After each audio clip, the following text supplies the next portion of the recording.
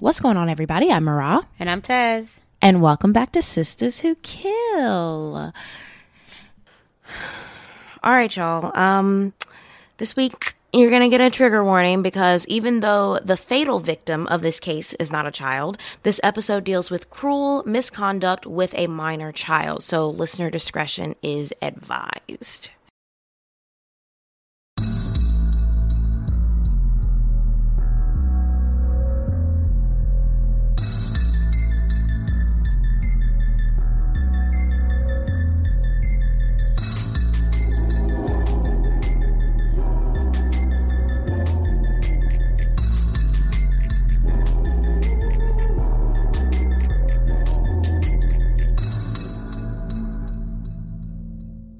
If you're listening to this, you probably already know what I'm about to say, that today is the day for you to start your podcast. You have everything that you need, your computer, a little microphone, and Spotify for podcasters.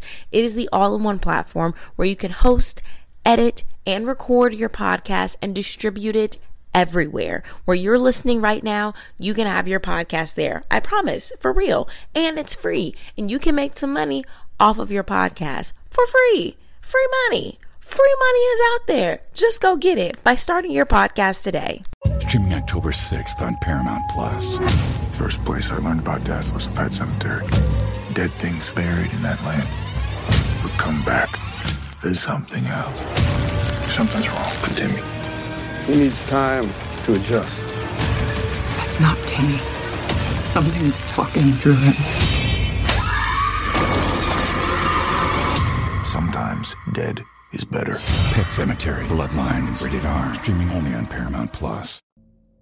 Our players this week are Derek Flemings, a friend, Laquita Calhoun, a friend and Derek's girlfriend, Laquita Calhoun, Laquita's sister, Terrence Jones, a friend, Jeanette Daniels, the neighbor / babysitter, Navon Foster, baby daddy number 1, Darrell Short, baby daddy number 2, Alonzo Jones, the victim, and Laquita Calhoun, our murderess. All right, this week we are back in Chicago because y'all can't stop murdering up there. So we're in Chicago, Illinois, where we meet Laquita Calhoun. Now, we don't have much about her background. A lot of the sources that we pulled for this episode is from court documents, appeal documents, all of that. So our story takes place on February 28th, 2004. Laquita is 23 years old at the time, and she currently has 5 children, ages 7, 6, 4, 2, and 1. On February 28th, 2004, she gets off of work and she picks her children up from her neighbor Jeanette's house. So Jeanette, she had, watching her kids or whatever. And so from time to time, Jeanette will help her because Jeanette had kids of her own. She picks up the children and then she starts getting dinner prepared. She starts getting her family together for their nightly routine, shower, brush your teeth, eat dinner, all that good stuff. So while she is running, she runs the bath water for her youngest child, and then she starts giving her youngest daughter, who's a toddler, a bath. And she starts giving her infant a bath, and she starts noticing that something is off. And I'm sure most of y'all can relate. Like, mamas be knowing, they can see a bruise on you from a mile away. So she noticed that her private parts were swollen. And she's like, oh, hold on, baby, come here. And she realizes not only are the baby's private parts swollen, but they're completely stretched out. So this immediately infuriates Laquita. She's like, absolutely, what the hell just happened to my child? She goes to the neighbor's house, to Jeanette's house, and she's like, what the fuck happened here? And when she's at Jeanette's house, Laquita's sister Catherine is there, as well as their friend Lakeisha, and this nigga Alonzo that stays with them that's been staying at Jeanette's house. Laquita asked Alonzo whether he had done something to her baby, and Alonzo responds that he didn't want to say it in front of the others. So they go into the back room where Alonzo admits to Laquita that he did it to the baby. While they're in the back room, Derek Flemings, who is Lakeisha's boyfriend, he shows up because he's looking for his girlfriend, Lakeisha, and they're about to play cards in this upstairs apartment. They're about to have a card night in a different apartment. When he arrived, she's like, something's going on, so, stick around. Laquita walks from the back room, and she is pissed, and she tells everybody at that moment exactly that Alonzo raped her child and that he admitted it to her. Jeanette says, yeah, I believe it, because he did that same thing to my baby. So Laquita looks at Jeanette and is like, so why is this nigga living here? And Jeanette doesn't really say anything. She just starts breaking down and crying. They come from the back room. At this point, Laquita has already thrown a couple of blows at Alonzo, already been hitting him. Her sister Catherine is already in, yelling, questioning, asking what's happening, what did you do, how dare you do this, and yelling at him. Hearing all the commotion, Terrence Jones comes to the apartment door like, what's wrong? What's wrong? What's going on around here? They tell Terrence what happened. He's like, oh, word? So Terrence goes to Alonzo, and he's like, yo, you doing shit to kids? You know, you touching little kids and shit? He's asking Alonzo if it's true. Now, even though Alonzo denied having molested the baby to Terrence, Terrence starts beating his ass anyways. He's hitting Alonzo's legs and arms with a broom, and Laquita comes in and kicks Alonzo in the face. Terrence then tries to sodomize Alonzo with the broomstick handle, asking him why he's messing with kids, and he gonna show him how it feels, right? So, with the metal broomstick, he's hitting him. He kicks him in the testicles. Some real, like, eye for eye type of shit. Like, you gonna do it, I'm gonna do it to you. He gets the metal broom and he hits him. He kicks him in the nuts, and then he's like, Laquita's in the back now. She's like, he deserved this. He molested my child. I want him dead. I want him dead. After this, Laquita hits Alonzo 2 more times with her fist, and then she goes to the back room. She's back there trying to call her youngest daughter's father, Daryl, and tell him what happened. Catherine, now remember that's Laquita's sister, said that she tried to phone her baby daddy so that he could jump on Alonzo. So while this is happening, Lakeisha starts to feeling bad, and she opens the door and tells Alonzo to run. Terrence is like, hell nah, Laquita. Alonzo trying to make a run for it. Let's get him. So they run outside after him. They catch him. He makes it down to, like, the first floor landing. And they drag his ass back in the house. Yeah, so they made it, and he was, like, woozy because he was already getting his ass beat. So he's, like, kind of out of it. He's, you know, not all the way there. And Laquita, she hits him with the broomstick outside and then kind of, like, chokes him from the back and drags him back up into the apartment. After that point, Derek stated that at that point he was like, all right, Lakeisha, I'm about to take our kid, and I'm about to leave the house, and I'm about to go take our kid to the apartment. And Lakeisha drives Derek and her son home. Once Lakeisha's at the apartment, Lakeisha's like, all right, Derek, you stay here with our baby or whatever, and I'm going to return to the house, and I'm just going to make sure that everything just calms down. Like, I'm going to make sure that everything's straight. Before Lakeisha returns back to the house, she's riding around. She's trying to find Laquita's baby daddy. She's trying to find Darrell. And she's like, she finally finds him, and she's like, Darrell, somebody been fumbling with your baby. You need to come with me or whatever. But he kind of refuses to go. He don't, because she saw him. She talked to him, but he doesn't get in the car and comes with. So gets back to the apartment. She's driving Derek's green Pontiac Trans Am. So anyways, driving a green Pontiac Trans Am, and they're like, fuck it, we about to take care of it ourselves. We're going to take him down here, and we're going to put him in the trunk. We're going to take him to the police station. And the whole time, Laquita's like, I want him dead. Like, oh, nigga, you finna feel it. Like, you finna understand these feelings. And I want him dead. She's pissed, right? So Lakeisha returns to the apartment, and everybody grabs a piece of Alonzo and starts putting him into the car. They're, like, carrying him out. So as they're carrying him out, Laquita and Jeanette are holding his arms, and Catherine and Terrence are holding his legs. Terrence ends up helping them get in the car, and then he leaves, or he stays at the apartment. Lakeisha tells Laquita, like, you know, I dropped Daryl off at home. He's not coming. Let's go ahead and take him somewhere. Everyone gets in the car, and they're, like, trying to make a plan. Like, are we going to take him to the police station? We're going to take him to the hospital? Or we're just going to throw his ass in the lake? Once all the women got inside the car, Laquita said that she didn't want to take Alonzo to the police station because she wanted him dead. They drove to the liquor store at 59th and State Street instead, where Catherine bought herself a drink. While at the liquor store, Lakeisha opens the trunk in front of 2 or 3 men that she knew from the neighborhood. She told them that she needed help and that this man molested a baby. When Lakeisha opens the trunk, Alonzo's still alive and talking. Catherine heard what sounded like bottles hitting something. You know, the men outside of the neighborhood, they threw a couple licks on them, too. They leave the liquor store, and Jeanette reiterates that, you know, Alonzo had molested her child also. Then Jeanette suggests that they go to Lake Michigan. But Laquita was like, nah, I want him dead. So then Jeanette suggests that they can go to Lake Michigan, but Laquita's like, nah, I want him dead. Like, Lake Michigan also means that he'll die, right? Like, you plan on drowning him? How is that? I mean, we can keep going, but like, if I'm throwing him in the lake, does that also mean that he's going to be dead? No, not if he can swim. I mean, we already beat his ass. I think he's going to be tired. It's a will to live. According to Catherine, they were driving around in a car and they could hear Alonzo pleading from the trunk. Please take me to the hospital. Take me to the police station. I'm sorry, Quita. I'm sorry, Jeanette. Laquita responded to his pleas like, I ain't trying to hear that. You gonna die tonight. Jeanette chimes in, you shouldn't have did what you did. And I feel like Jeanette needs to shut the fuck up because you let him. I was about to be like, she gonna irritate us this entire time, but yeah. Lakeisha then turns up the volume on the radio because, like she said, she ain't trying to hear that shit. Soon after this, they get a flat tire and they can't proceed to Lake Michigan anyways, right? So they stop at a gas station to fix it. Laquita stated at this point she starts to imagine her baby crying and what her baby was going through. She was like, Alonzo was hurting her and he just didn't care. And she gets angry all over again. Laquita gets out the car. She sees a broken bottle on the ground and she picks it up. She opens the trunk and she cuts Alonzo a couple times with it, twice on his arm and once on his face. She shuts the trunk and gets back in the car. Now they're all headed to Laquita's aunt's house to get some money to fix the tire.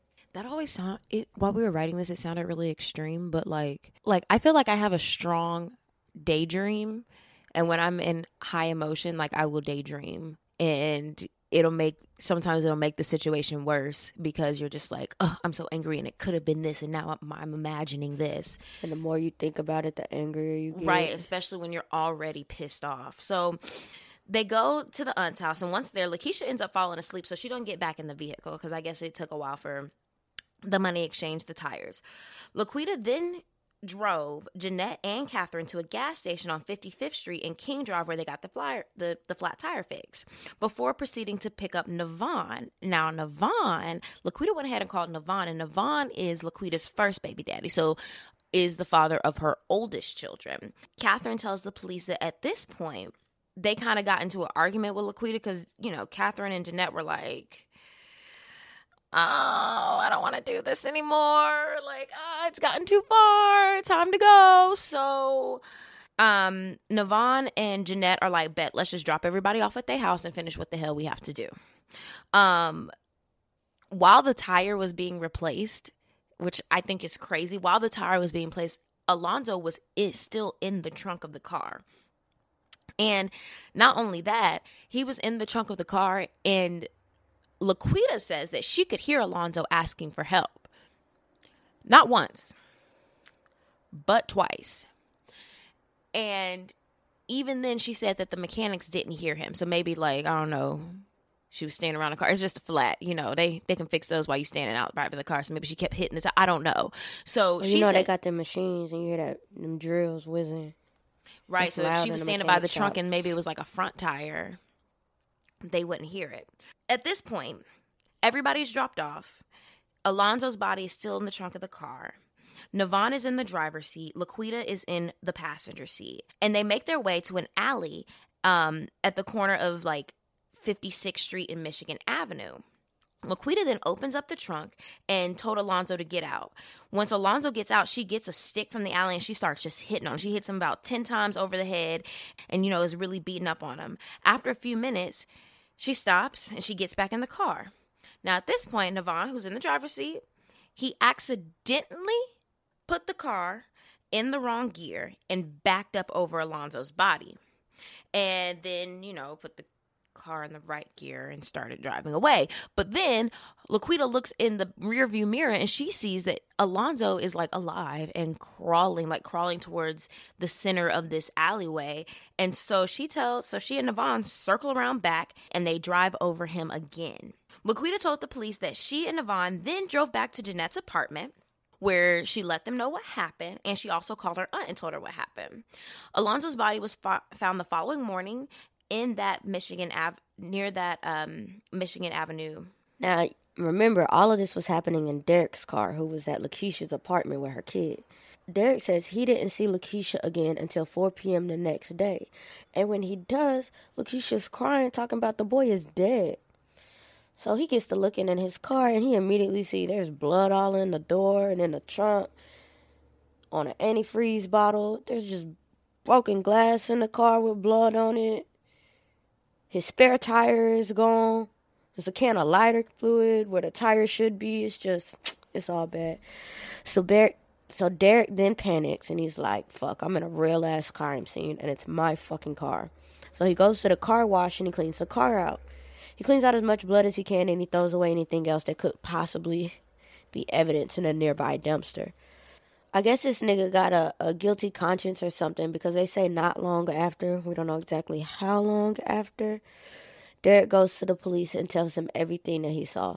He tells the police where he cleaned out his car and where he dumped the contents that were in the car.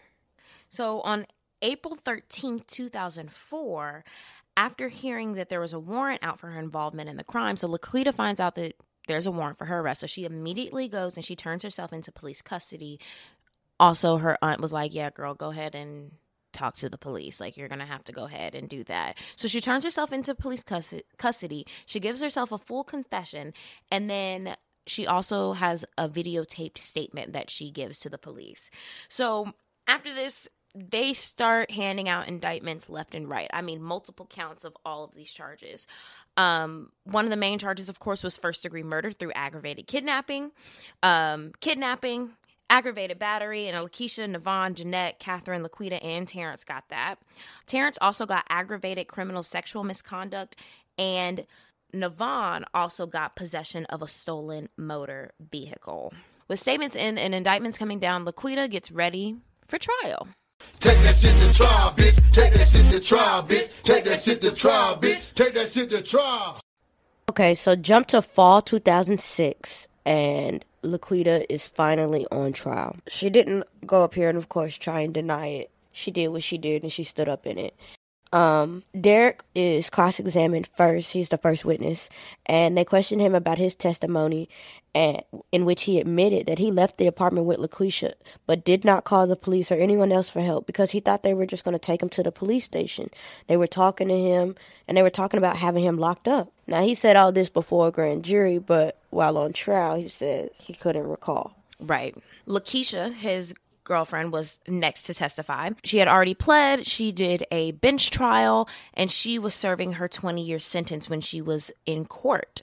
When questioned about the specifics of the crime, Lakeisha said that she couldn't really recall what happened that night, although she did admit and gave a police videotape statement shortly after the crime, once they were doing their investigation, and acknowledged that the answers that she gave to the police were coerced, because she was like, the police said that they were going to lock me up. They said they were going to put Derek up. They said that they were going to put my kids in foster care. Like, they said that they were going to make sure that my kids suffered and bounced from home to home if I didn't tell them what they wanted to hear. And that they were going to put Derek in prison for murder for a long time when he didn't do anything and I didn't do anything. I don't recall. So because of this, they were just replaying everybody's videotape statements, and they replayed hers for the trial. So next, they get Laquita's sister up on the stand to testify. Now, Catherine initially refused to answer any of the prosecutor's question on the direct examination. In spite of the court repeatedly telling her she needs to participate and she needs to answer the question, Catherine continued to be uncooperative and was found in contempt of court. I hear that. I don't know nothing. I don't know shit. Catherine was recalled later in the trial proceedings and questioned again regarding her prior videotape statement with the police.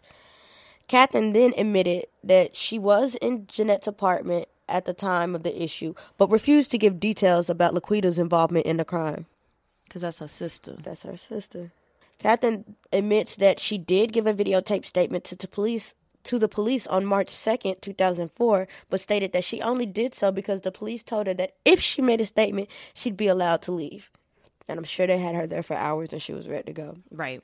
Catherine said that many of the statements she made in the videotape were not true and that she made them because she was scared and the police made her say those things by yelling at her.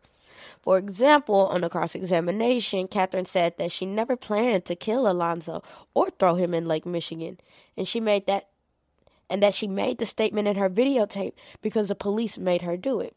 She further denied having told the police, one, that Alonzo was being dragged down the stairs to the trunk and that she heard Laquita saying, "You're gonna die," and two, that the following morning, Laquita told her that she cut the victim and that Navon rolled over him 4 times. So she said it in the video statement, but she's saying in trial that she didn't say it. Well, she did say but it was it, coerced, or they were bullying her into saying it. Right. So once again, they played her tape for the courts.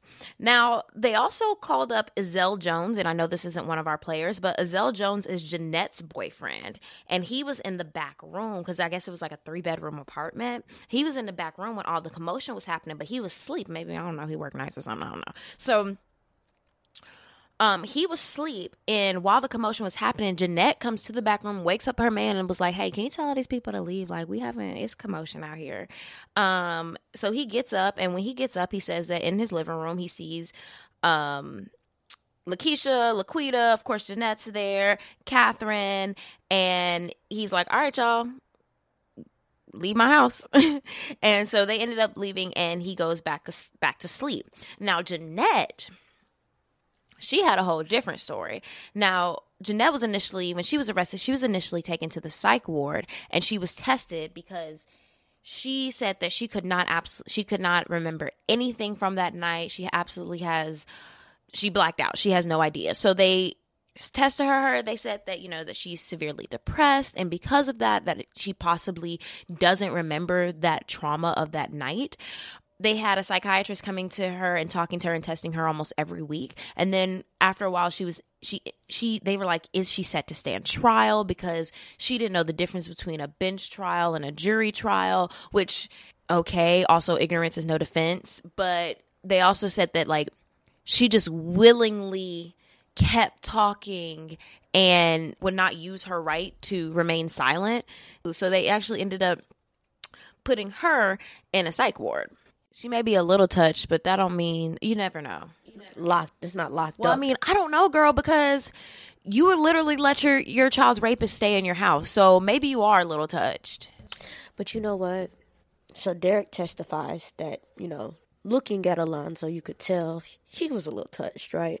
Like, he slurred his words and stuff. And I think people tend to give that a pass, like they don't know no better. Like, I have a cousin who used to kind of touch us inappropriately, and we always kind of like, I kind of talked to my cousins about it, and they was like, "Oh, he do that to you too?"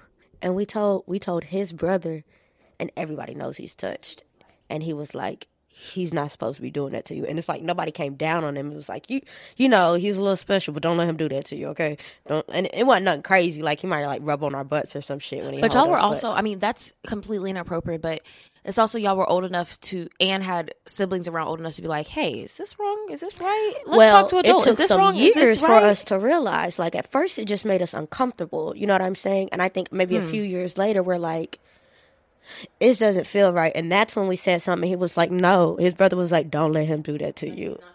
Yeah. That's wild. But I think people kind of give that, oh, he don't know no better type of pass sometimes. And maybe that's what Jeanette, not saying that it's right, but maybe that's what Jeanette was doing.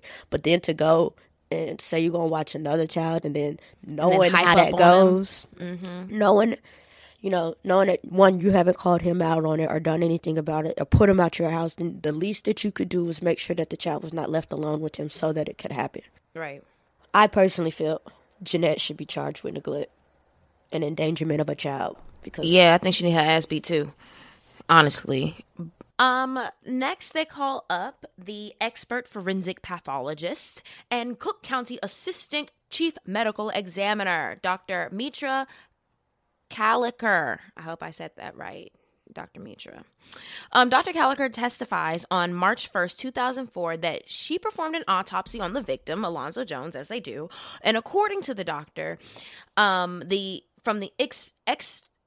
according to the doctor, the external examination revealed that he had, no surprise, numerous blunt force and sharp force traumas on his body, as well as gravel marks all over his body that were consistent with him being run over or being dragged by a vehicle. The internal examination showed that Alonzo had extensive rib fractures, lacerations to the right lung, blood inside of his right chest cavity, and hemorrhages underneath his scalp. The doctor also concluded within a reasonable degree of scientific and medical certainty that that the victim died as a result of multiple blunt and sharp force traumas to the body, including the crushing of his chest. And, of course, the doctor concluded that the manner of death was homicide. So in the closing arguments, the states are arguing that they have enough evidence to find Laquita guilty of first-degree murder under each of the following theories. Like, she intentionally did it, she knowingly did it, and it's felony murder, right? So, although they argued all three theories, they focused on felony murder by saying, they said, and I quote, "This is the perfect example of felony murder. The felony is kidnapping, and we've seen how Laquita is guilty of kidnapping. She helps commit that crime. She forces Alonzo down those stairs and puts him in the trunk of her car. And because she's guilty of kidnapping, and it resulted in a murder, then it's obviously felony murder, right? Right. So it doesn't matter if she intended for Alonzo to die. You still get that max murder charge. Well, I don't know if you have to get a max, but you still get felony murder. I don't know that felony gives you max, but... Well, the sentencing will tell you what you get, but right, like as far as charges, it's yeah, but she can still get that first degree murder on felony. So the defense argues that they get a new trial. They're denied on December 16th, 2006. So upon sentencing, Alonzo's aunt gave a victim impact statement. Usually the victims do, to talk about the victim's life, how much they loved him, and hopefully either saying that they forgive and want a lighter sentence or asking the judge to give a hard sentence. The state argued during the sentencing that the extent of Alonzo's injuries and the fact that Laquita was the ringleader who incited the revenge against Alonzo warranted her getting the max sentence. So the state is saying, listen, all of this happened because of her. Yes, other people were involved, but she started it. She's the ringleader. Now, the defense argued that, listen, Laquita had absolutely no prior history of violence. She had 2 charges. One was for drinking as a minor, and the other one was because she had a little bit of weed, which, who doesn't have a weed charge? In both of those, she didn't do jail time. She just received, supervision. More importantly, the defense urged the court to consider that, Laquita was working under very high emotions, and Alonzo did admit to having sexually assaulted Laquita's 1-year-old daughter, and they're trying to tell the jury that is the reason why she acted the way that she did. That doesn't mean that she is violent in nature. That means that she kind of mama bared out, Counsel also asked the court to consider the impact of Laquita's prolonged incarceration would have on the development of her 5 children. They're like, look, she has 5 children under the age of 10, and you're going to put her away for 60 years life. How is that going to impact those children? After hearing the arguments and the mitigation and all of that, the trial judge sentences Laquita to the maximum sentence of 60 years imprisonment for first-degree murder and a consecutive 7-year sentence for kidnapping.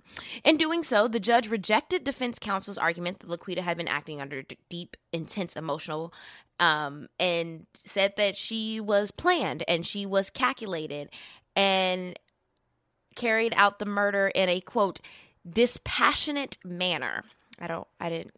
I guess there can't be passionate murder. The judge stated that Laquita decided that she wanted Alonzo dead and that she took her accomplices on a drive to make sure that happened. So he's basically like, you're wrong. These are all the ways in which you're wrong. And so because of that, you're going to get the maximum sentence of 60 years. He told Laquita that she forfeited her right to live among the free society and stated that it was his intention that Laquita would never see the streets again. Laquita, of course, files an appeal.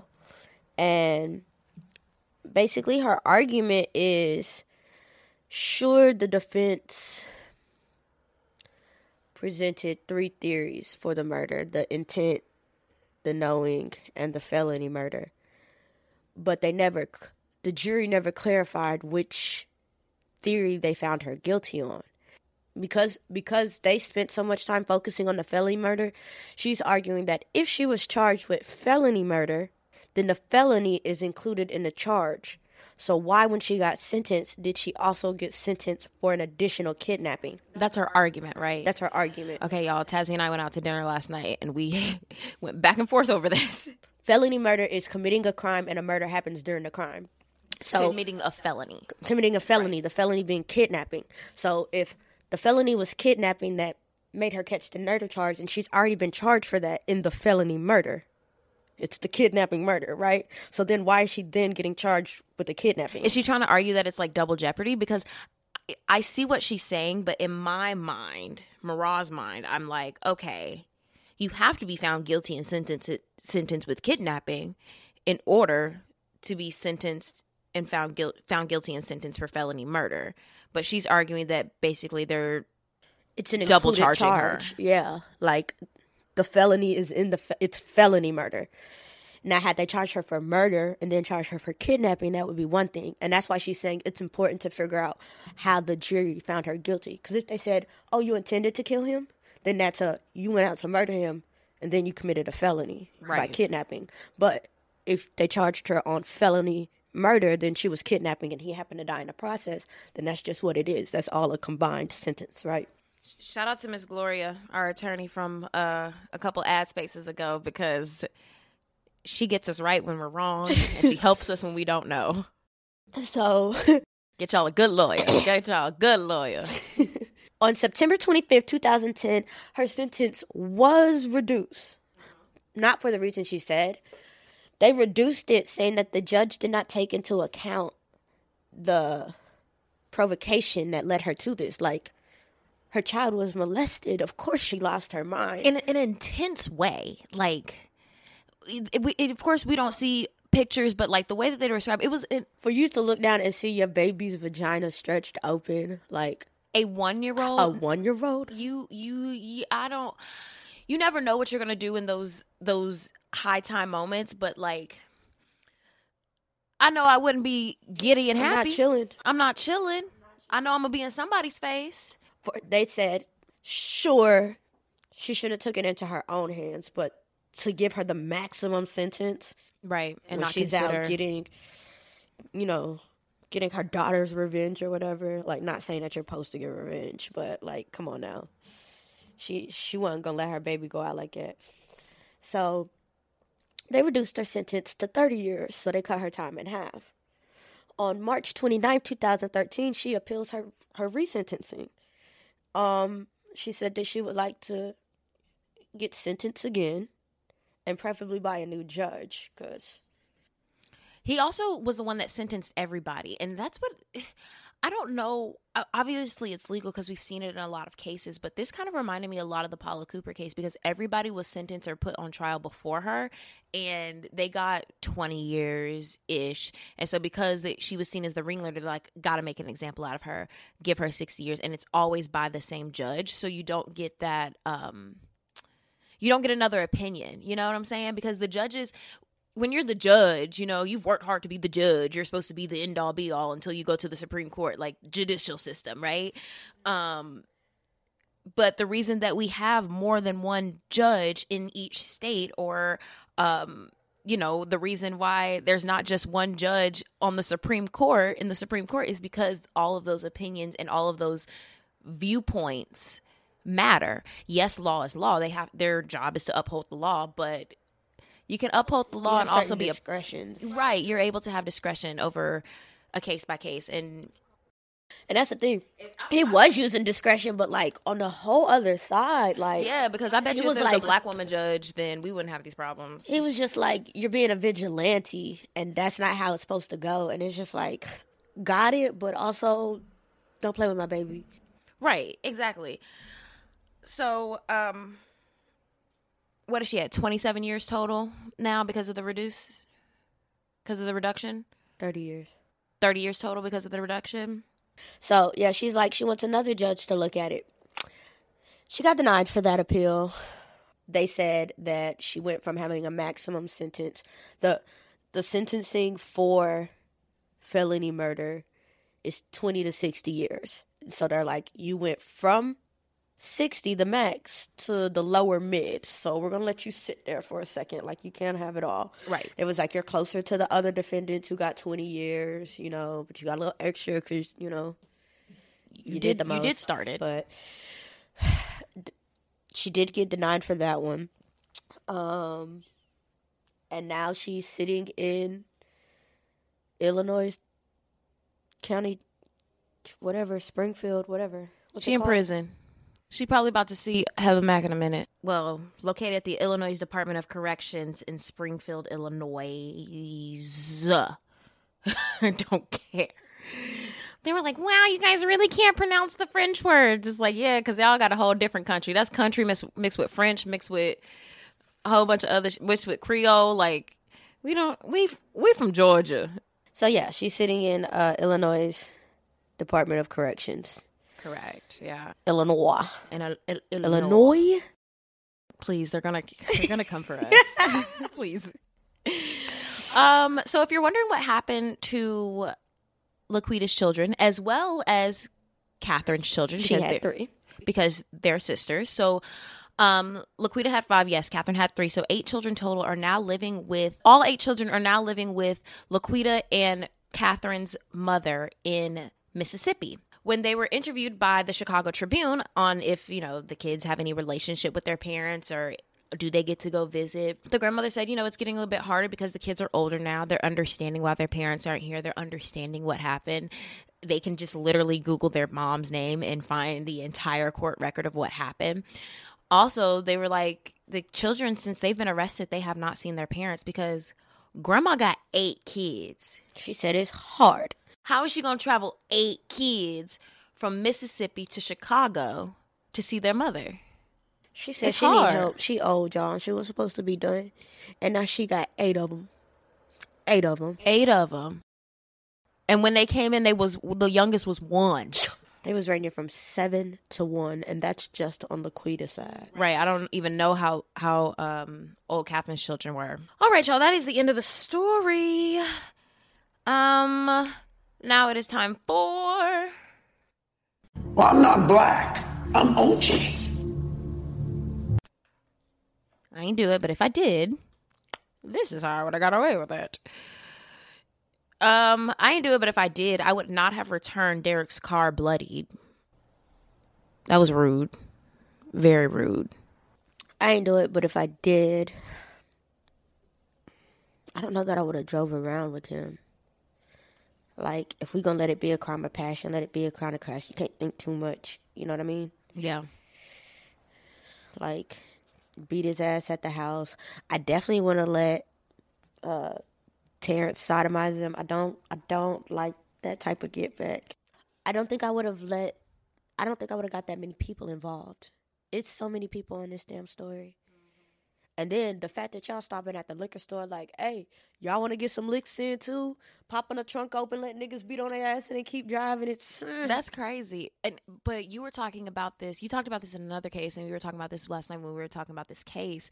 When you're around and you're hyped around a group of people puff up their chest like they trying to be bigger and badder. You get more emboldened in a pack. Like, it's that pack mentality. I mean, shit you would do in a group you might not do by yourself, but you feel like you got that support of your group on your back, and you just feel a little chest more out with the shit. You know what I'm saying? Yeah. And I think maybe if she was alone and had addressed this just her, it wouldn't have gotten this far. Like, her baby daddy already wasn't picking the phone. She was like, hey, bro, come beat his ass. And he was like, nah, y'all should just go to the cops. Which is weird.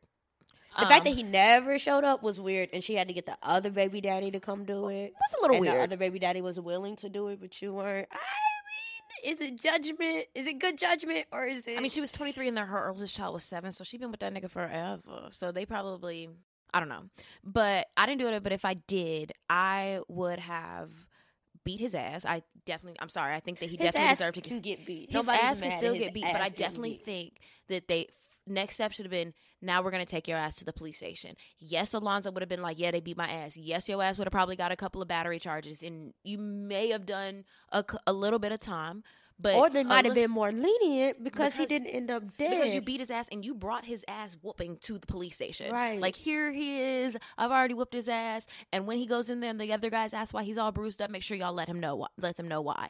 That there's how you make sure that you get a small charge, no charge, and you get to see your kids again. Like, it's kind of sad that you did all this because of your child and then you never get to see that child again. Yeah. It doesn't, Alonzo's hurt and he's gone and you enacted revenge on him, but like you hurt your child even more now. Worth it? Yeah. Then, like, I'm sure they rather, like, I think they would have rather had you home in the end, but at least they know mama got their back. And auntie, and I wonder, like, is grandma like, y'all see how y'all siblings, you see how your mama and your auntie are siblings, like, you ride for each other, which is like, you know, friend, I'm an only child.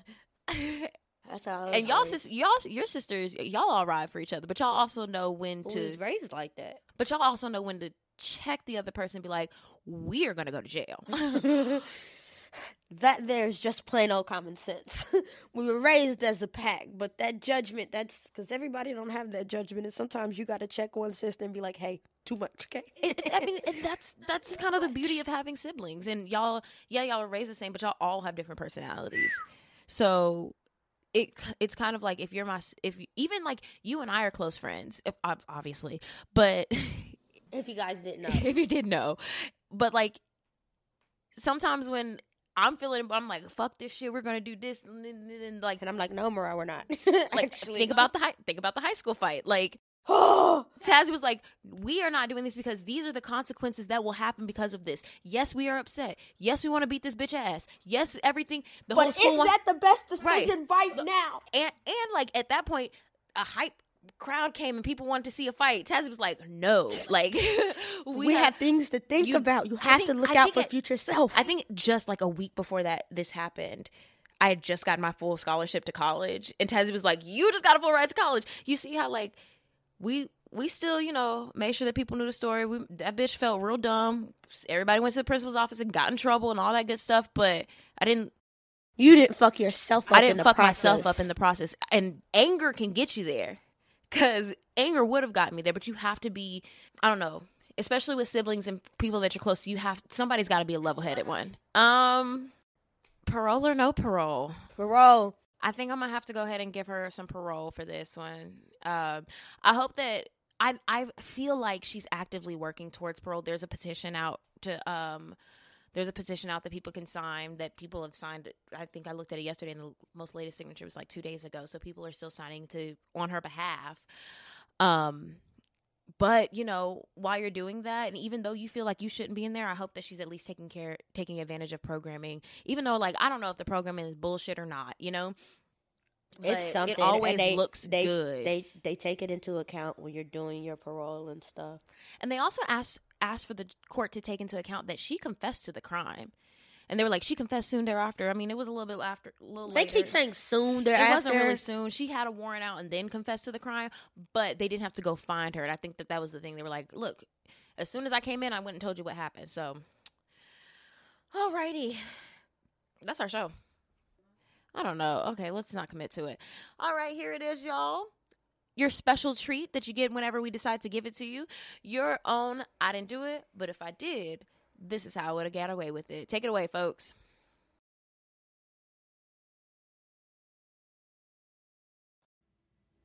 I didn't do it, but if I was Laisha Landrum, I would have already had some gloves on and did a one and done with Emily when she came to the door.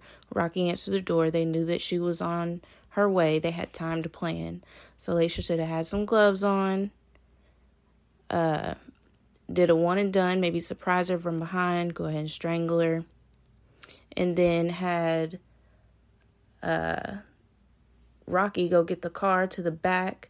They were able to get her body down to the dumpster without anyone seeing, so they could have got her in a car without anyone seeing and then dumped her off in somewhere random. Hey, I just want to say that I love y'all podcast. I stumbled on this podcast on accident, but I've been tuned in and I love it. Like, keep doing what y'all are doing. I would say I am listening to the Monique Kids episode right now, and I love y'all, but y'all are butchering these names for Louisiana. It is Plaquemine, Louisiana, and it is McNeese University. But other than that, keep doing what y'all are doing. Hey, I just listened to your latest Sisters That Kills podcast, and first of all, in my head, you guys are a coworker in my head because I work at home. My name is Elaine. I'm in Minneapolis. Second of all, why, I don't know whose it is, but why isn't your sister featured sometimes on some of these shows? Because she is freaking hilarious.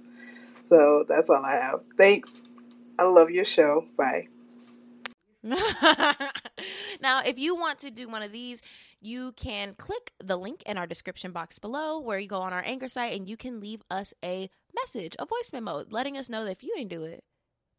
But if you did. Don't worry, y'all. It's free. We're not trying to take your money. We It's just free. want y'all to Just participate with us. Just leave us a little voicemail. Girl, tell me why. I'm not going to say who this person was, but remember we had that review. It was like, I don't know if I think I'm the only man that listens to this podcast. So there's this grown ass man that listens to this podcast. I'm not going to say his name, but he called me and left me a whole voicemail saying, you know how old folks are. Well, Mariah, I was listening to your podcast and I just need to call and tell you, don't be hating on old dude because he got 6 women on the side. Don't be hating on him. And I was like, sir, you are married. So, Monique's husband, last episode, because he don't be hating on him. I was like, okay, all right. All right, so let's go ahead and get into some reviews. Dear Darla, I hate your stinking guts. You make me vomit. All right, this one goes from Harvey Butthole. Harvey Butthole gave us a 1-star review. I'm so sorry, Harvey Butthole. The title of this review says, Racist and Sexist.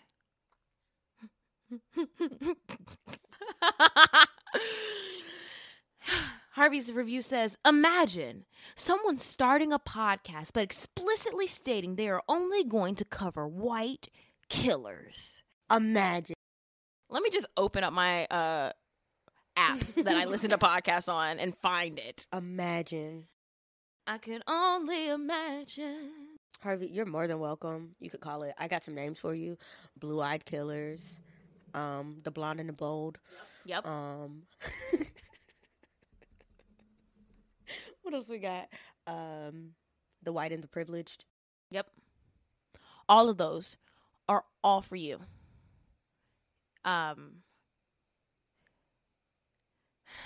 Because we're racist and sexist.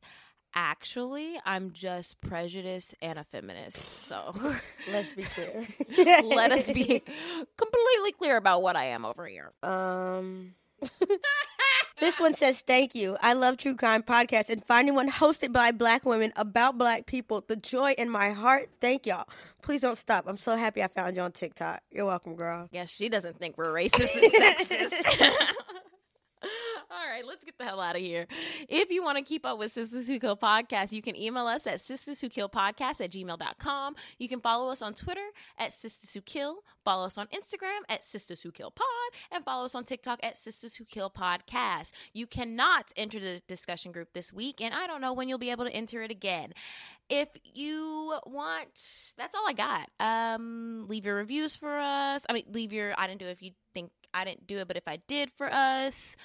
Also, Sisters Who Kill is trying to have our first charity event. We're looking for some really dope charities in Atlanta that we can volunteer and actually do something in person. So if you guys know of any charities, any organizations that need some extra support, please go ahead and send them our way while we are planning our very first Sisters Who Kill Give Back. Now, of course, we would prefer that our charities give back to the Black community. I mean, if it's everybody, that's fine. But you know how we do. Y'all know what we stand for. But our goal, of course, our goal is it's larger than just a podcast. We want to make sure that we are actually impacting everybody and not just your ears every week. In a positive way, you know what I mean? Not on some internet bullying bullshit, you know? So, you got anything else, friend? Talk to us. We talk back. Bye.